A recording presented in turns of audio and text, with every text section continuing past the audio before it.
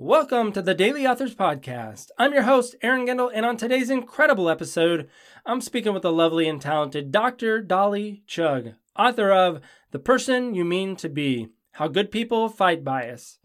Now, Dolly is a Harvard-educated, award-winning social psychologist at the NYU Stern School of Business, where she is an expert researcher in the unconscious biases and unethical behavior of ordinary good people. Dolly has been named one of the top most influential people in business ethics, a list that included Pope Francis, Angelina Jolie, and Bill Gates. Now, she has appeared live on MSNBC, and her research is regularly featured on numerous media outlets, including National Public Radio, NBC News, the New York Times, and Forbes, to name a few. So if you're ready to discover the person you mean to be, then stay tuned for this episode of the Daily Authors Podcast with Dr. Dolly Chugh. Hey, by the way, if you're ready to write your book today, you can head on over to writeabookuniversity.com/free and get a free 4-lesson video course that'll help you on your journey to writing your book. Welcome to the Daily Authors Podcast, a daily podcast all about books and the authors who gave them life. Each episode, your host interviews a new, brilliant author as they reveal inside information about their incredible books and inspiring lives. Now, here's your host, Aaron Gendel.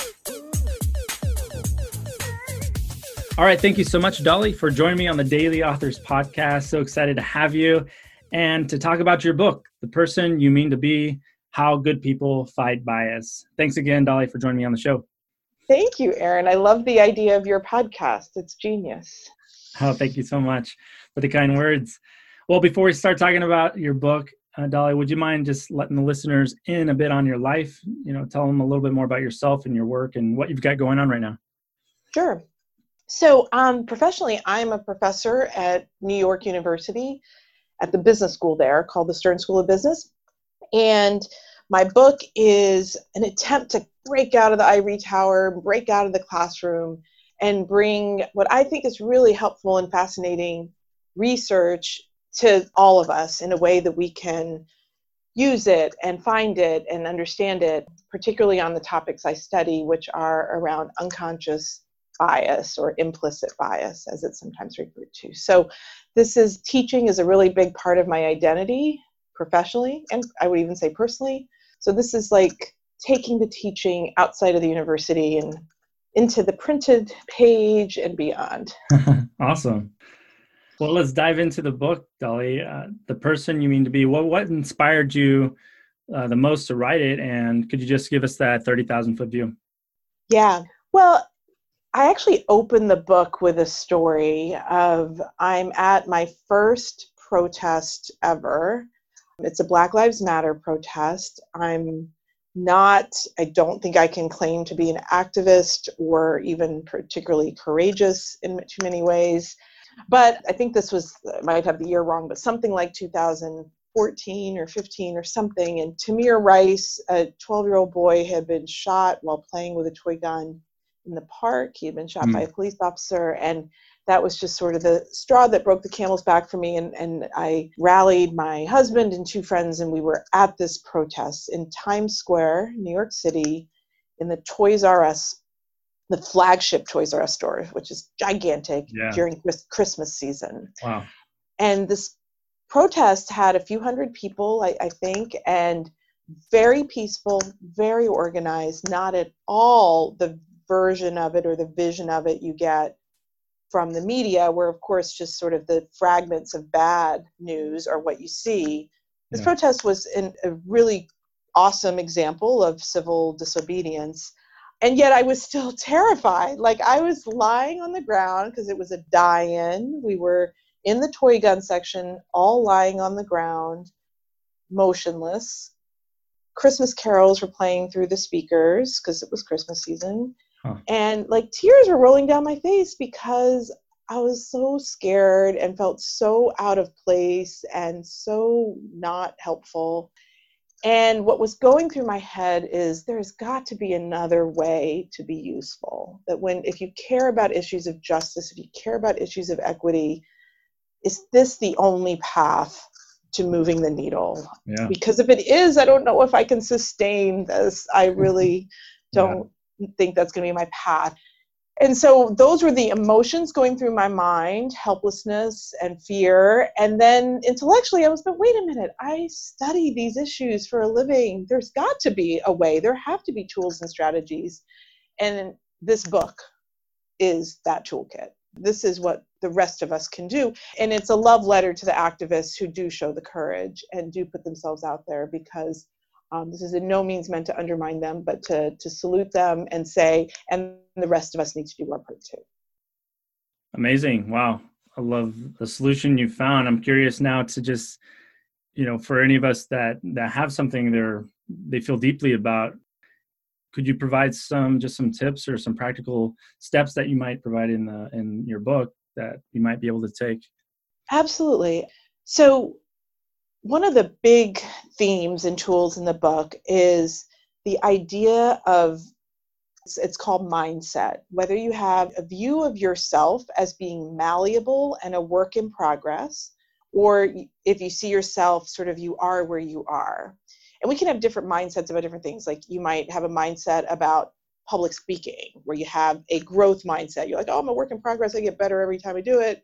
And you might have a fixed mindset when it comes to, basketball. You might think, well, it's just, I'm just never going to be able to shoot a jump shot. And this tool of thinking consciously about how you view yourself when it comes to issues of bias, when it comes to seeing yourself as a biased person or not a biased person, turns out to be a really useful tool, because it unlocks our ability to become a better person. So one of the themes of the book is that we need to let go of being a good person so that we can become a better person. And that's counterintuitive, but the reason is, if you don't see yourself as a work in progress and you see yourself as a good person, most of us do, then it becomes either or. Like if somebody says that joke I told offended them, but I see myself as a good person and I don't think that's something that's malleable, so therefore that person telling me the joke is offensive must be wrong. And so like the mental gymnastics we do to convince ourselves that there's nothing to be learned in that moment shuts down our ability to grow and become better and see our blind spots. And what we know, as I'm trained as a social psychologist, what we know as social psychologists is that we all have blind spots. The data is like super duper clear on that. So one of the biggest tools is to simply let go of seeing yourself as a good person frozen in time. We are all growing. This growth mindset is a key tool. Oh, that's great.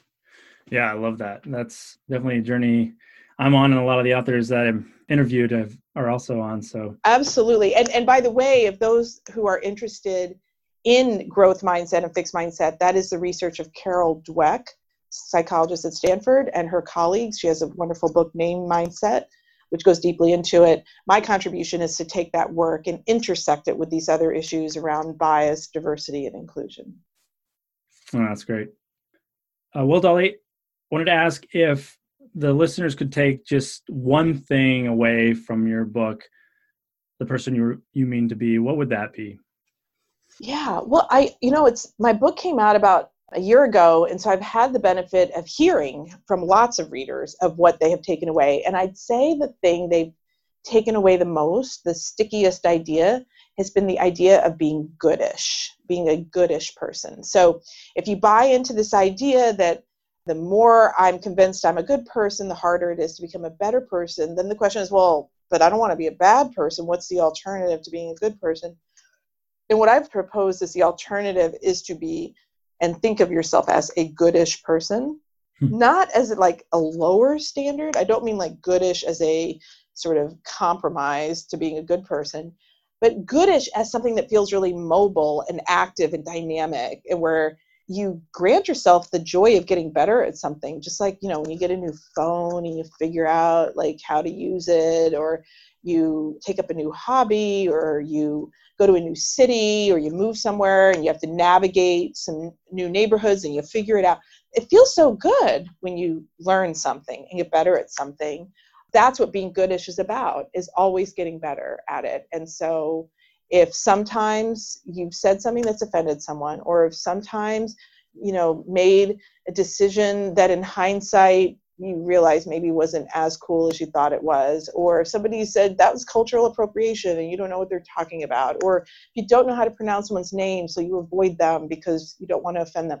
These are all moments that make us wince, but that's because we're in a fixed mindset. If we can switch over to that growth mindset and be goodish, it's actually a wonderful moment to grow. Yeah, I love that message. Well, Dolly, let's talk a little bit more about your influences to be a professor and, teacher, and to have written a book like you have, which all are great accomplishments. Who has influenced you the most in your life? Thank you. Well, first and foremost, absolutely my parents. I'm very blessed, and I still have them, thank God, to have two parents that have been beyond supportive in every aspect of my life, including this aspect of writing and teaching. Those are two activities that they've been encouraging since I was a small child. The story that, actually, I'm just remembering this story. I haven't thought about this in a long time, but I'll have to ask my mom I'll ask her to fact check if I got the details right. But the story goes something like, I came home I didn't come home. I got the teacher, my first grade teacher called my parents. And, and of course my parents were like, oh no, what did she do? And they were like, no, she's fine. She's doing good. She's learning a lot. The only thing is Dolly seems to think she's the teacher. I was like, sort of like gathering kids around me so I could read to them and stuff. That's like awesome. That. So my parents at a very young age, I think, saw my joy in these activities and have encouraged it. So they've been a huge influence and are a huge influence.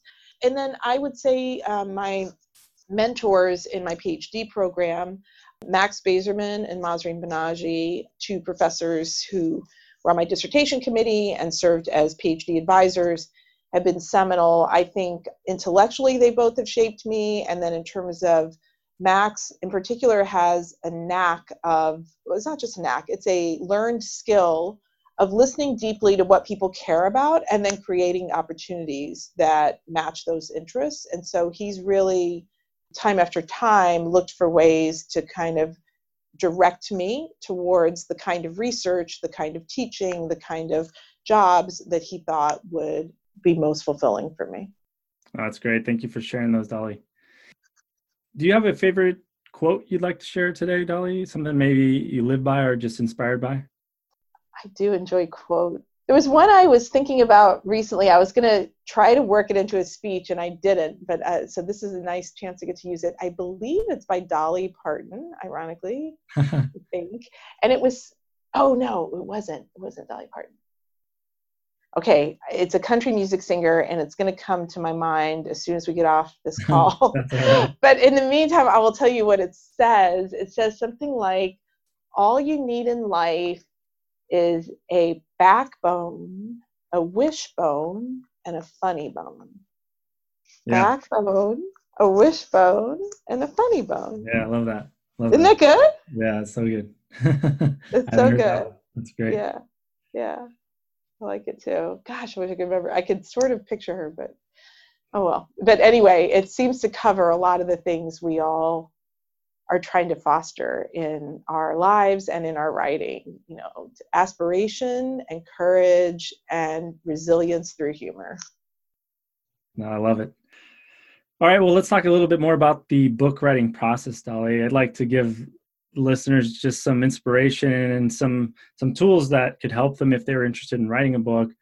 First, I'd like to just ask a little bit more about fear and doubt, which I feel comes into a lot of authors' minds, including myself when I started writing my book, and just wondered if you experienced any of that while in the process of writing your book, and if so, what did you do to help overcome fear and doubt? Yeah, for sure. And still, I don't think it goes away, or for me, it hasn't.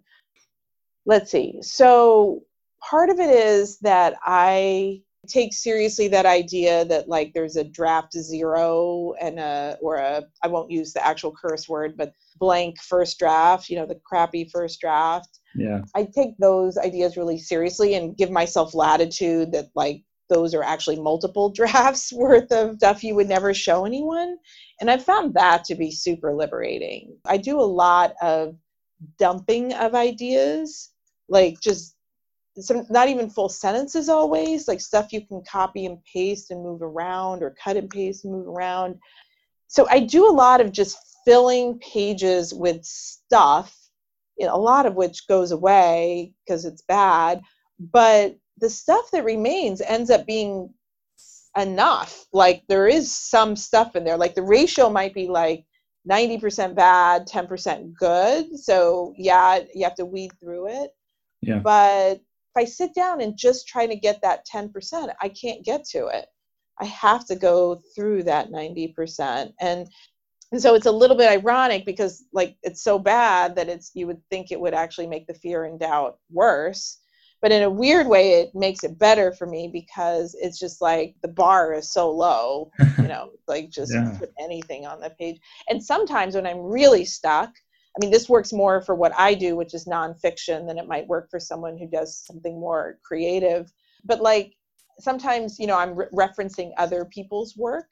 And sometimes I literally will just be typing quotes, like copying, like in quotation marks, you know, with a citation reference. That I'll fill a whole page with that. And you kind of look at that and be like, well, that was complete busy work. Like that really didn't accomplish anything.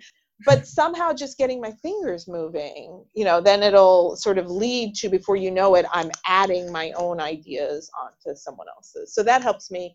I also do my hardest writing first thing in the morning, 5:30 in the morning. So I buy into that early morning thing. Yeah. And it does seem like it's almost like my anxiety seemed to grow throughout the day.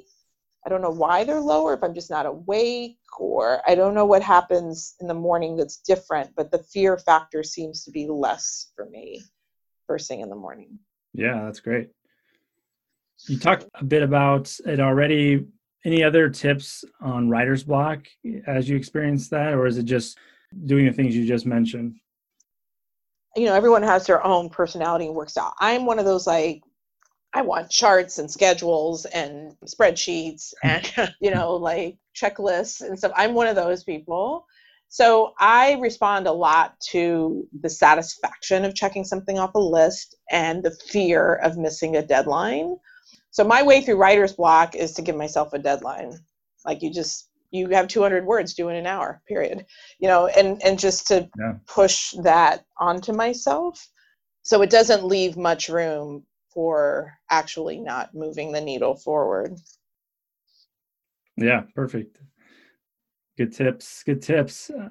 What about the most difficult part about writing a book for you? What was that? Well, I do think for those who are choosing to publish through a publishing company, getting a book deal is certainly hard and cryptic. I think there's a lot of elements to, as someone who consumes book and reads book and buys books, there's a lot of elements to the book industry that were not obvious to me about creating books and selling books. Oh. So I think the whole thing about, you know, if you're going to use an agent, how do you get an agent? And that I think is confusing and hard. And the odds are so low, it can be so discouraging. I also find, I have an MBA. So before I became a professor, I was like in the business world.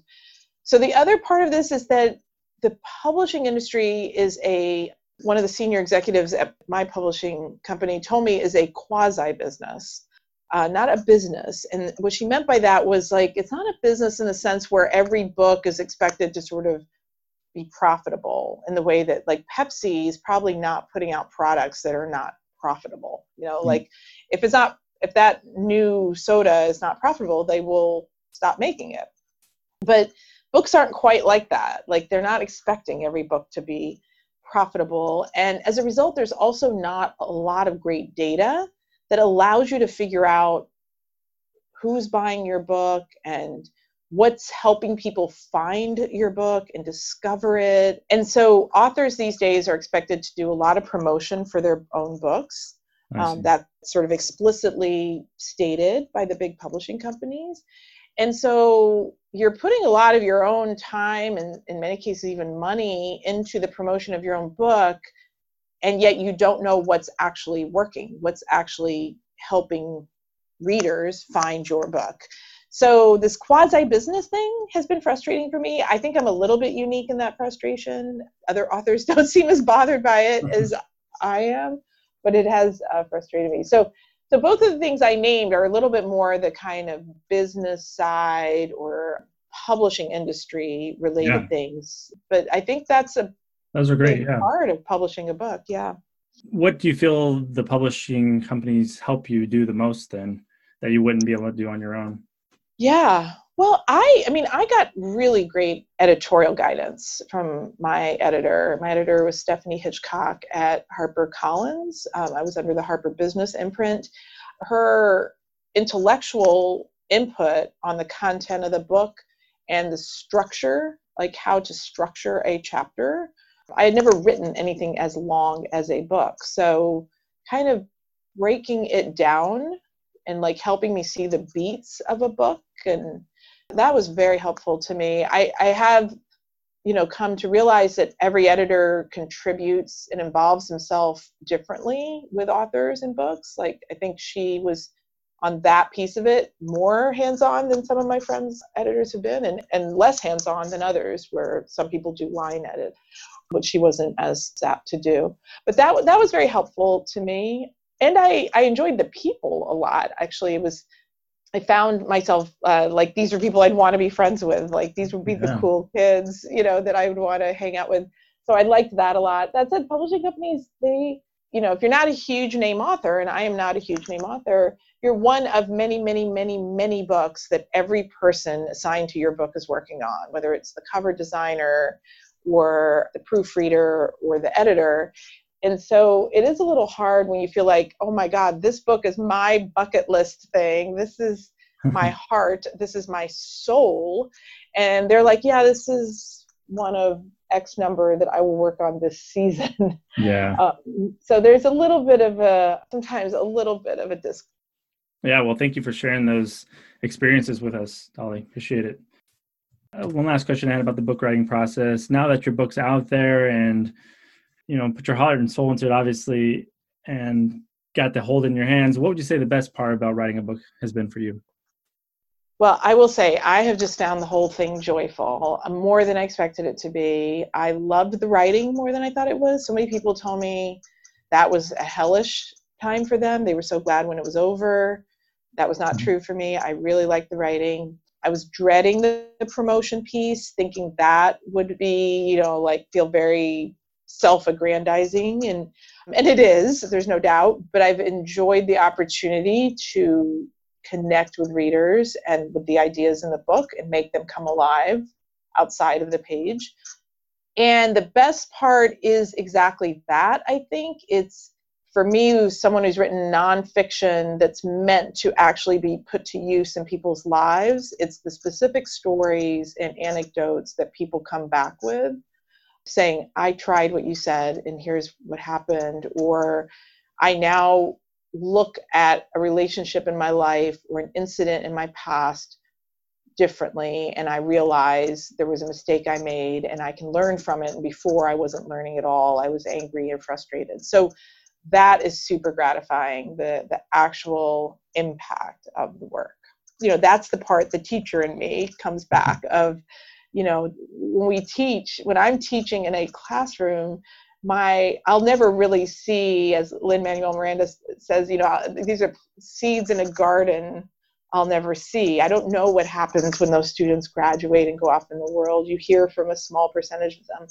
But when you write a book and you plant the seeds on the page, and then you get to actually hear back from readers, that's really a wonderful reward. Yeah, amazing. Books are so awesomely powerful in that way. Oh, yeah. Well, thank you again for sharing all your experiences about the book writing process and about your book. I want to just make sure I didn't miss anything. So if there's anything at all you wish to share, or if there was a question you'd like to ask yourself if you were in my shoes, what would that be? I would say that I am a big fan of using writing to figure out what you think.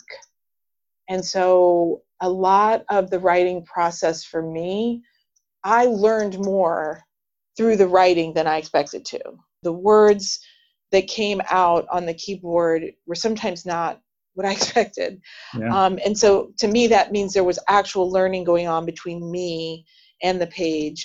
And I wonder if that's because, I know I'm the one who talked a lot about publishing industry and getting a book deal. So yes, the pragmatics are real, but if there can be some, in addition to that, joy and gratification simply from the learning that happens in the process of writing, in some ways, depending on the other demands in your life, that might be reward enough.